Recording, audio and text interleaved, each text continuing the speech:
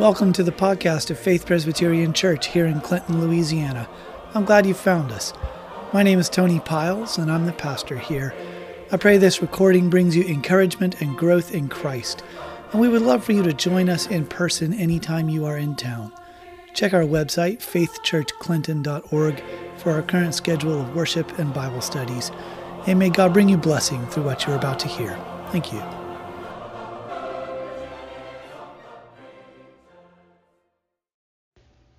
Our reading this morning is a bit longer. It's from Ezra chapters 9 and 10. So I would invite you to remain seated due to the length of the passage and to give attention. This is God's word.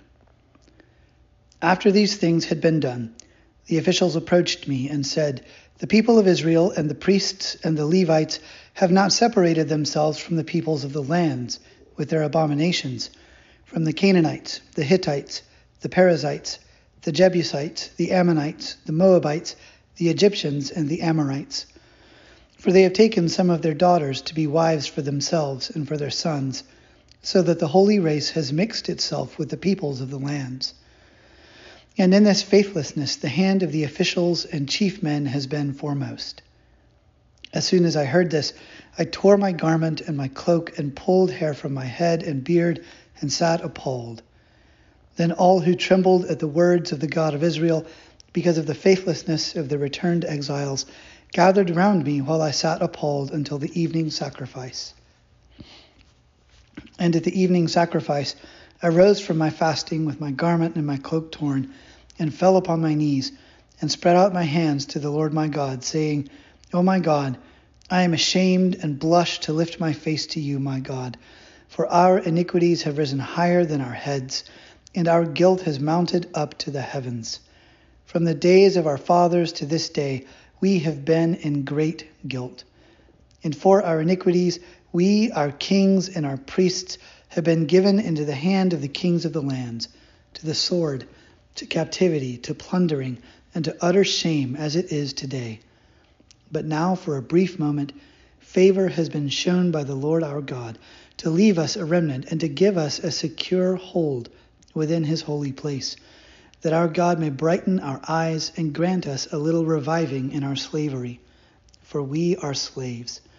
Yet our God has not forsaken us in our slavery, but has extended to us his steadfast love before the kings of Persia, to grant us some reviving, to set up the house of our God, to repair its ruins, and to give us protection in Judea and Jerusalem. And now, O our God, what shall we say after this? For we have forsaken your commandments, which you commanded by your servants the prophets, saying, the land that you are entering to take possession of it is a land impure with the impurities of the peoples of the lands, with their abominations that have filled it from end to end with their uncleanness. Therefore do not give your daughters to their sons, neither take their daughters for your sons, and never seek their peace or prosperity, that you may be strong, and eat the good of the land, and leave it for an inheritance to your children forever. And after all that has come upon us for our evil deeds and for our great guilt, seeing that you, our God, have punished us less than our iniquities deserved, and have given us such a remnant as this, shall we break your commandments again, and intermarry with the peoples who practice these abominations? Would you not be angry with us until you consumed us, so that there should be no remnant nor any to escape? O Lord, the God of Israel, you are just, for we are left a remnant that has escaped, as it is today. Behold, we are before you in our guilt, for none can stand before you because of this." While Ezra prayed and made confession, weeping and casting himself down before the house of God, a very great assembly of men, women, and children gathered to him out of Israel, for the people wept bitterly. And Shechaniah, the son of Jehiel, of the sons of Elam, addressed Ezra, "We have broken faith with our God, and have married foreign women from the peoples of the land. But even now there is hope for Israel in spite of this. Therefore let us make a covenant with our God, to put away all these wives and their children, according to the counsel of my Lord and of those who tremble at the commandment of our God. And let it be done according to the law. Arise, for it is your task, and we are with you. Be strong and do it." Then Ezra arose and made the leading priests and Levites and all Israel take an oath that they would do as had been said. So they took the oath.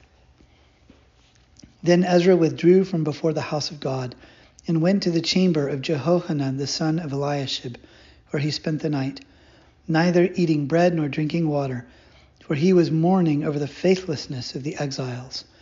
And a proclamation was made throughout Judah and Jerusalem to all the returned exiles, that they should assemble at Jerusalem, and that if anyone did not come within 3 days, by order of the officials and the elders, all his property should be forfeited, and he himself banned from the congregation of the exiles.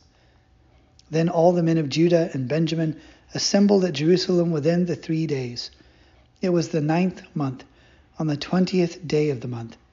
And all the people sat in the open square before the house of God, trembling because of this matter and because of the heavy rain. And Ezra the priest stood up and said to them, "You have broken faith and married foreign women, and so increased the guilt of Israel. Now then make confession to the Lord, the God of your fathers, and do his will.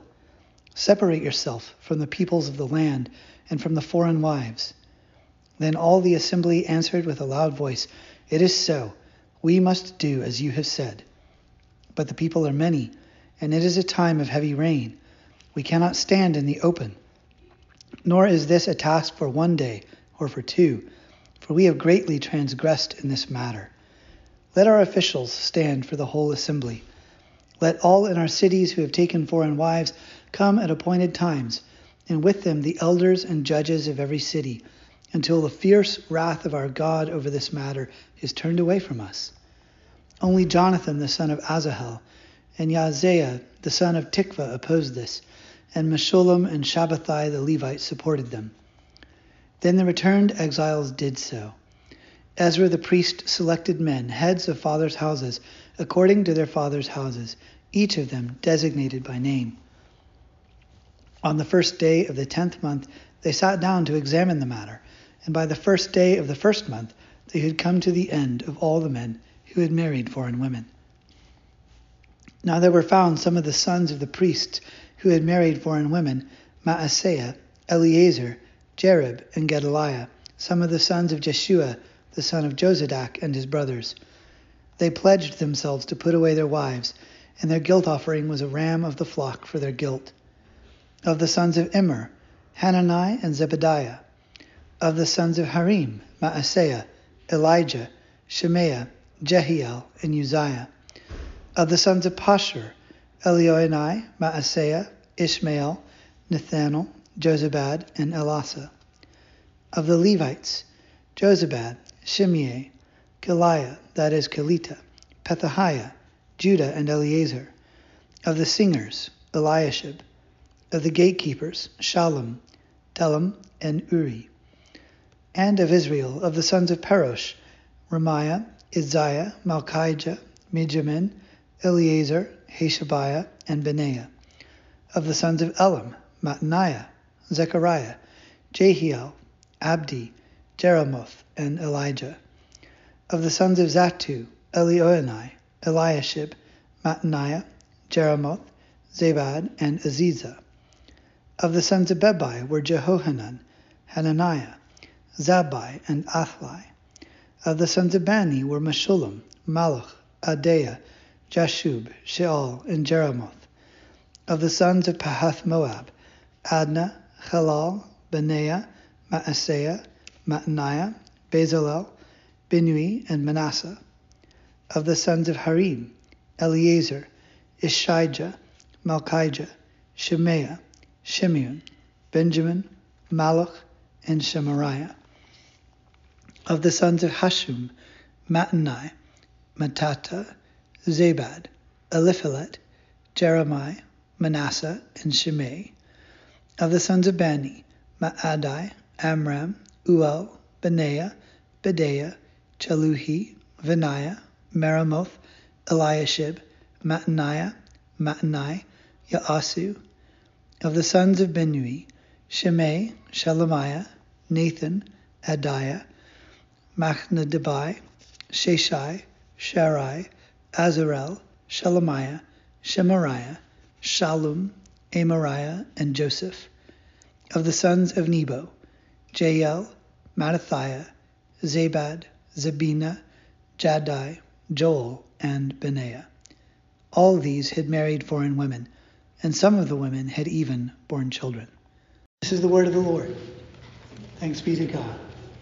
The grass withers and the flower fades, but the word of our God stands forever. Let us pray.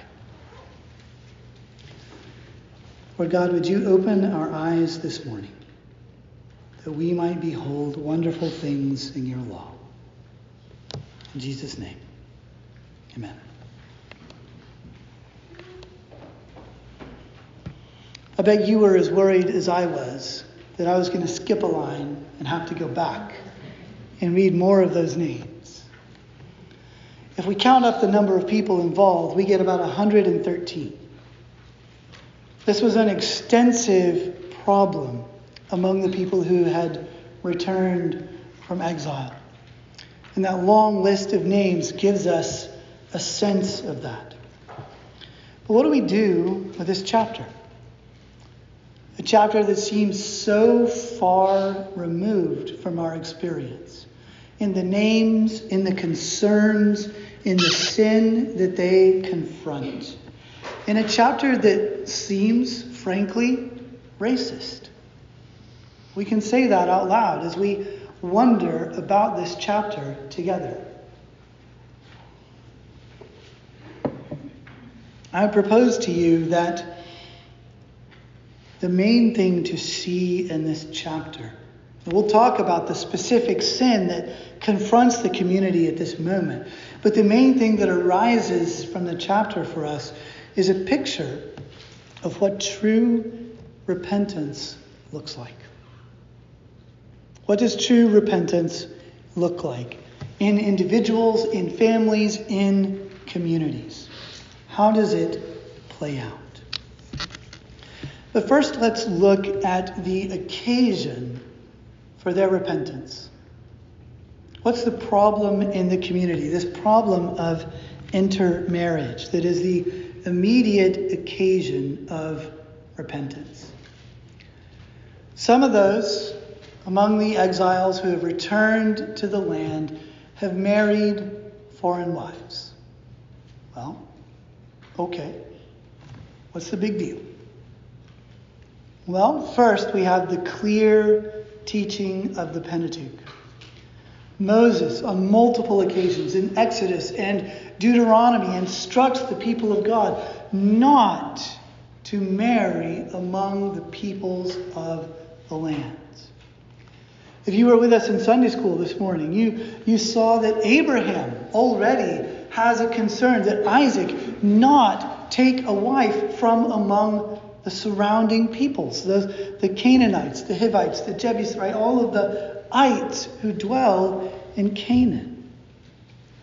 And the Pentateuch also makes clear the why. Why should we not marry among the peoples of the lands? It's lest their daughters lead your sons astray. Lest the worship of the peoples surrounding you, their abominations which fill the land, come to characterize the worship of your sons, your children, your grandchildren, and future generations. The clear teaching of the law that Ezra has come into the land to expound is to not take wives from the surrounding peoples. A pressing issue for this community who has returned from exile in Babylon is not just the teaching of the Pentateuch, but the example of Solomon and Solomon's apostasy. We read in the book of Kings that Solomon took foreign wives. He multiplied wives, as Deuteronomy had said the king ought not do, and what comes to characterize Solomon's life, but a chasing after not foreign women, but foreign gods. as he builds them sanctuaries so that they can worship the gods of the lands they came from. And then he joins in that worship alongside them. So that God determines that he will take 10 tribes away from Solomon. He will divide the kingdom because of Solomon's apostasy. And then in the generations that follow, the northern kingdom completely disappears because they continue that apostasy as they worship foreign gods, and God wipes them off the map and punishes Judah as their leaders likewise follow in the worship of false gods. So they have before them the clear teaching of the Pentateuch. They have before them the reason for the exile from which they've finally returned. And then they come to applying that law and that example in their own day. So that leaders of the people come to Ezra to confess this sin, trembling at God's word and confessing it's not just Joe Judahite who lives down the street, but the leaders of the people have been first among those who are marrying foreign women. Well, that raises a question for us. Is this a racial concern? Are they concerned about the ethnicity of the people of God? That the people who've returned from Judah will be gradually bred out as foreign women or brought in? Or is this a fundamentally religious concern? Well, the difficulty for us is that in Ezra's time, the religious division fell along largely ethnic lines. And so it's easy to read this story and see that as the main concern. But we have to remember in the midst of that the example of Ruth. Ruth the Moabite, who left her family and her people and her land behind and cast everything on the Lord and became an ancestress of David and of Christ. We must remember Rahab, one of the women of the people of the land, who likewise ventured her life on the trustworthiness of the spies and the faithfulness of their God, and who likewise became a bona fide Israelite, also incorporated into the lineage of the Messiah. We must bear in mind the mixed multitude who go up with the Israelites out of Egypt. And we must remember from earlier in this same book, in chapter 6, at the end, as they celebrated the Passover, we're told in verse 21 that it was eaten by the people of Israel who had returned from exile, and also by everyone who had joined them and separated himself from the uncleanness of the peoples of the land to worship the Lord, the God of Israel. The concern is not ethnic but religious. The concern is faithfulness to the Lord.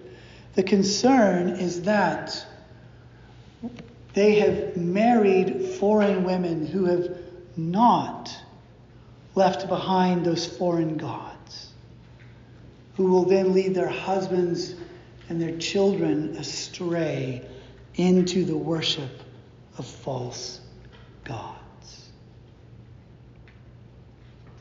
A terrifying possibility for them to contemplate as they seem so fragile in a land surrounded by peoples who oppose them. Where one moment they're in the favor of the king of Persia and the next moment they're not. What will become of them in this situation? What will become of them if as a community they incur God's wrath? What will become of them if their children turn their back on the Lord? This is the sin that occasions this episode of repentance. Before we consider the repentance, we might ask, well, what does this have to say for us? If the concern is primarily religious and not ethnic, despite how it's been applied at different moments in church history, how do we understand this? Well, if you happen to be one who's looking for a spouse, there's a clear warning here, as Paul echoes in the New Testament, to marry in the Lord. That your own life, that your joining together would be in the Lord, that you might raise children together in the Lord, that the Lord's faithfulness to you and your faithfulness to him might be carried forward into succeeding generations. What about the one who wakes up and realizes that the one laying in bed next to them does not love the Lord? This is another situation where an area where our situation is different than the time of Ezra, because Paul also makes clear in 1 Corinthians, do not enter into a marriage where you will be equally unyoked. But at a time when the gospel is spreading among peoples who do not know the Lord, and so in many households, one spouse comes to faith, but the other does not. Paul says, if they will remain with you, stay. Perhaps the light of the gospel will shine in that marriage so that they will come to know the Lord. So that your children may be raised in the church, may be regarded as holy. And so do not use it as an occasion or excuse for divorce. But if they will stay, you should stay. There's another angle even here in Ezra 9 and 10 that touches on Paul's instructions. Essentially, do not look for an occasion to separate if they are willing to stay. Because if we read Malachi, which says so clearly God hates divorce, we learn from Malachi that the leaders who are leading the community in this sin have put aside Israelite wives to marry these foreign women. Whether it's for economic gain or for clout or to climb the ladder of ambition in the community, the wives they brought back from Babylon or whom they found among their people no longer suit their purposes. And so they found occasion to put them away so that they can marry these foreign women. See the danger that poses. We see the danger to the people of God, to the community, to coming generations. And so, beloved, again, I would say, echoing Paul and the New Testament, and in light of this passage, be wary of entering into a marriage where you know you will be unequally yoked. But if you find yourself there, stay. Stay on your knees in constant prayer. But nevertheless, the Lord would have you stay. What then does true repentance look like? As this is brought to light, as it's confessed to Ezra, as Ezra prays on behalf of the community and the community turns and responds. Well, first, repentance involves conviction. As Ezra has been teaching and applying the law, as they have come to understand God's commands, they are struck by God's law says, do this, and they have done not that. As God's law says, do not do that, and they have done that. First, they are struck by conviction. The teaching of God's law, its application to their lives, their meditation on what it says, the work of the Holy Spirit has brought them to a place where they understand, they recognize what God's law says and where they are out of accord with God's commands. In raising children and leading them through an understanding of repentance and being sorry and seeking forgiveness from your siblings, right? This is the first step in true repentance, and it's often one of the most difficult to get across, right? Like, I understand that my sibling is mad, and I understand that Dad doesn't like this, but what did I do wrong? Right? And the hands on the hips there. They come along with that. But that is not how we would desire to interact with the Lord. Conviction is a grace that God grants to us. We can understand where we have run afoul of his commandments. We see that in the officials who bring this report to Ezra. We see this in Ezra and his confession that God's law said not to do this, and yet we did. But notice that this is not something heavy-handed that is asserted and then pressed upon the people. But that as Ezra deals with the Lord in prayer, as the elders bring this confession to Ezra, the people are pricked to the heart. And they're convicted themselves of their sin. And that leads to the next thing that repentance involves. Repentance involves conviction, an understanding, a knowledge of God's commands and where we have transgressed or fallen short. But it also involves confession. Ezra prays on behalf of the community. He acknowledges their sin, describes what they have done. First verse of chapter 10, while Ezra prayed and made confession, a very great assembly of men, women, and children gathered to him out of Israel. Because his behavior was rather curious. No, for the people wept bitterly.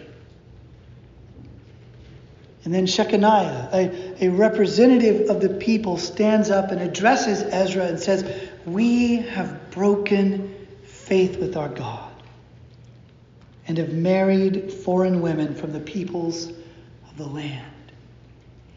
The conviction issues in confession.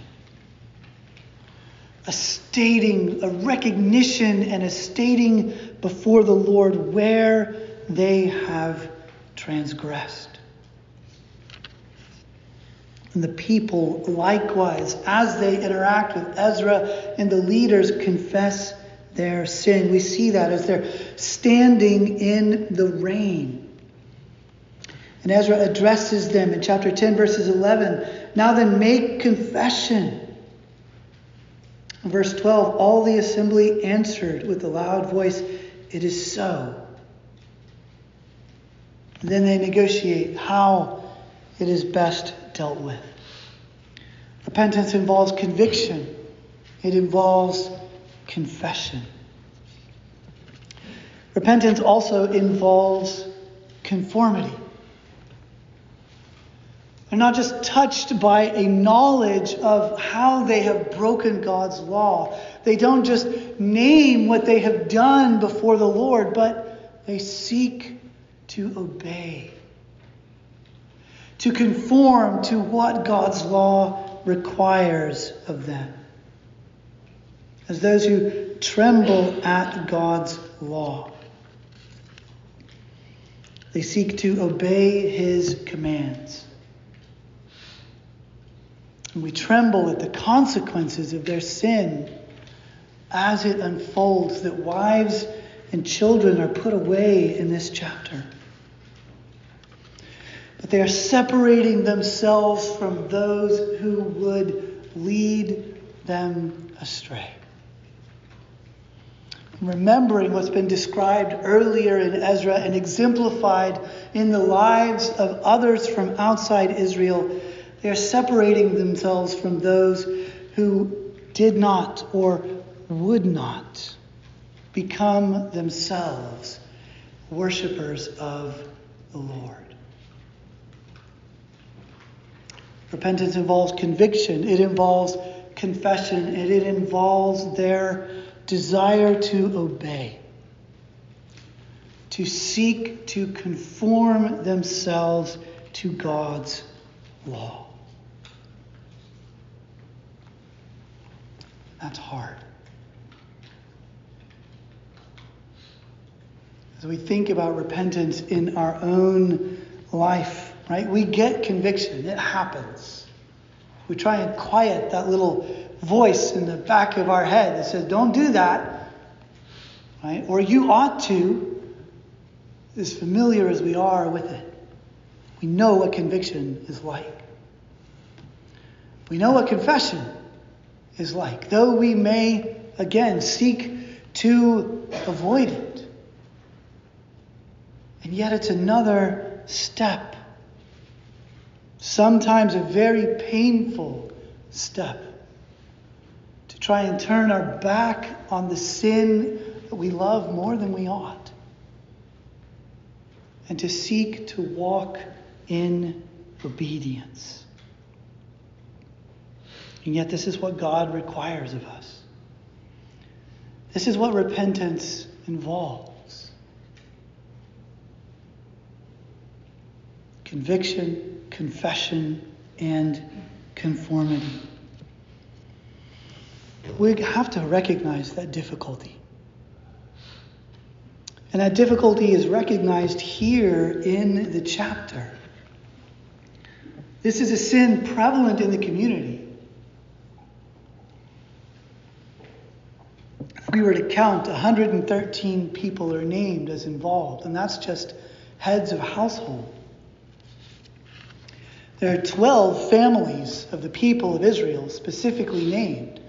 And whether that means that's representative of others whose names are not written down for us, or whether that's the totality, we don't know. But notice the role of the elders. And that's where we see that repentance involves conviction and confession and conformity. And most of those things are directed at individuals. But this is communal. This process of confronting and rooting out and dealing with sin is communal, because repentance also often involves counsel. It requires the involvement of shepherds in the lives of their people.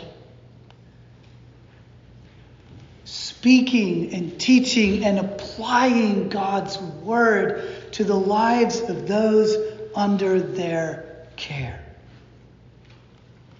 This is something we bristle at. We have a language to describe it, right? We call it meddling. Because we don't like it. It's okay when the preacher is talking to somebody sitting at the other end of the pew, right? And sometimes we give them a sideways glance to see if they're taking notes. We kind of hope they do, right? Or we share a sermon on Facebook hoping that one relative is going to hear it. But it's different when God's word is applied to me. When my phone rings and I look and it's one of the elders. Right. Or when someone comes up after service or after Bible study and puts their arm around me and wants to talk. And yet, would repentance have come in this community if their leaders had not become involved? And the leaders are not exempt from the sin themselves. We're told that they are chief in leading the people in this sin. So whether God has pricked the conscience of leaders involved or brought it to the attention of other leaders who are not, they come together, they speak with Ezra, they consider God's law, they pray, they assemble the people. Brothers and sisters, true repentance often involves counsel. If we want to grow in Christ, we must be open to being shepherded by our shepherds. To having others speak the word of God into our life, to point us to Scripture, to point to Scripture with one finger and our life with another and say, brother, these don't match. Sister, what are you doing? Beloved, that is a means of grace to us. Uncomfortable though it be. Yes, we must avoid the specific sin highlighted in this chapter, but also see the teaching across these two chapters of true repentance. As God's people are convicted of their sin, as they make confession to the Lord, not saying, "Oh Lord, I have sinned," but getting specific and particular, naming what they have done, seeking, not presuming, but seeking the Lord's forgiveness. Desiring with God's help to follow that up with obedience. And see the work of their leaders throughout.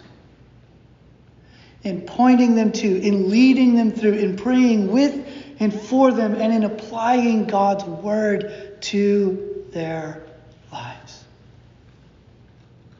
Beloved, praise God that He has provided such shepherds for His church.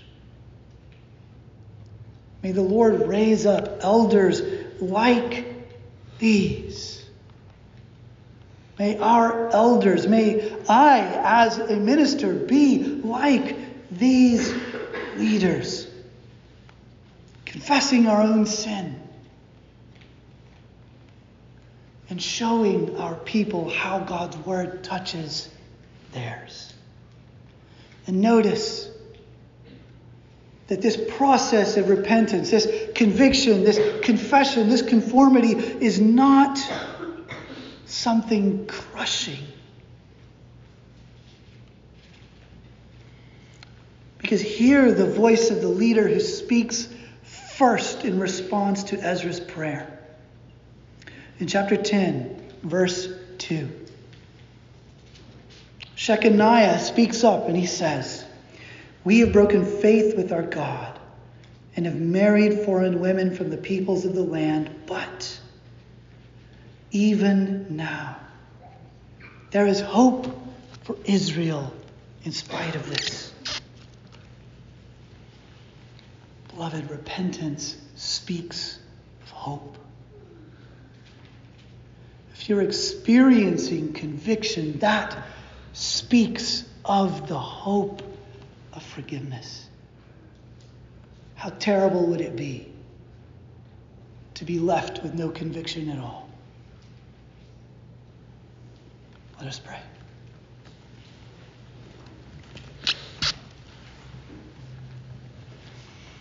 Lord God, may we learn from these chapters at the close of the book of Ezra what true repentance looks like. As we consider and ponder and meditate on these things, may it bear fruit in our own lives.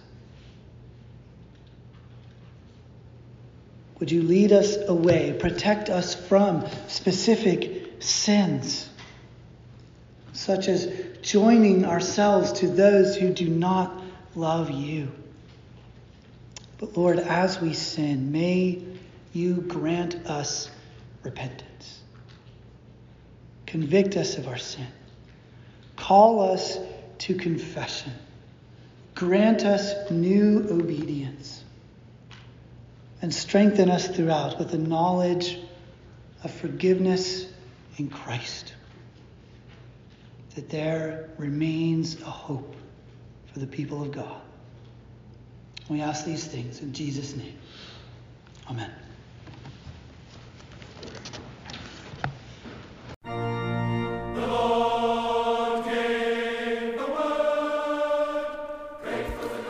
You've been listening to the podcast of Faith Presbyterian Church here in Clinton, Louisiana.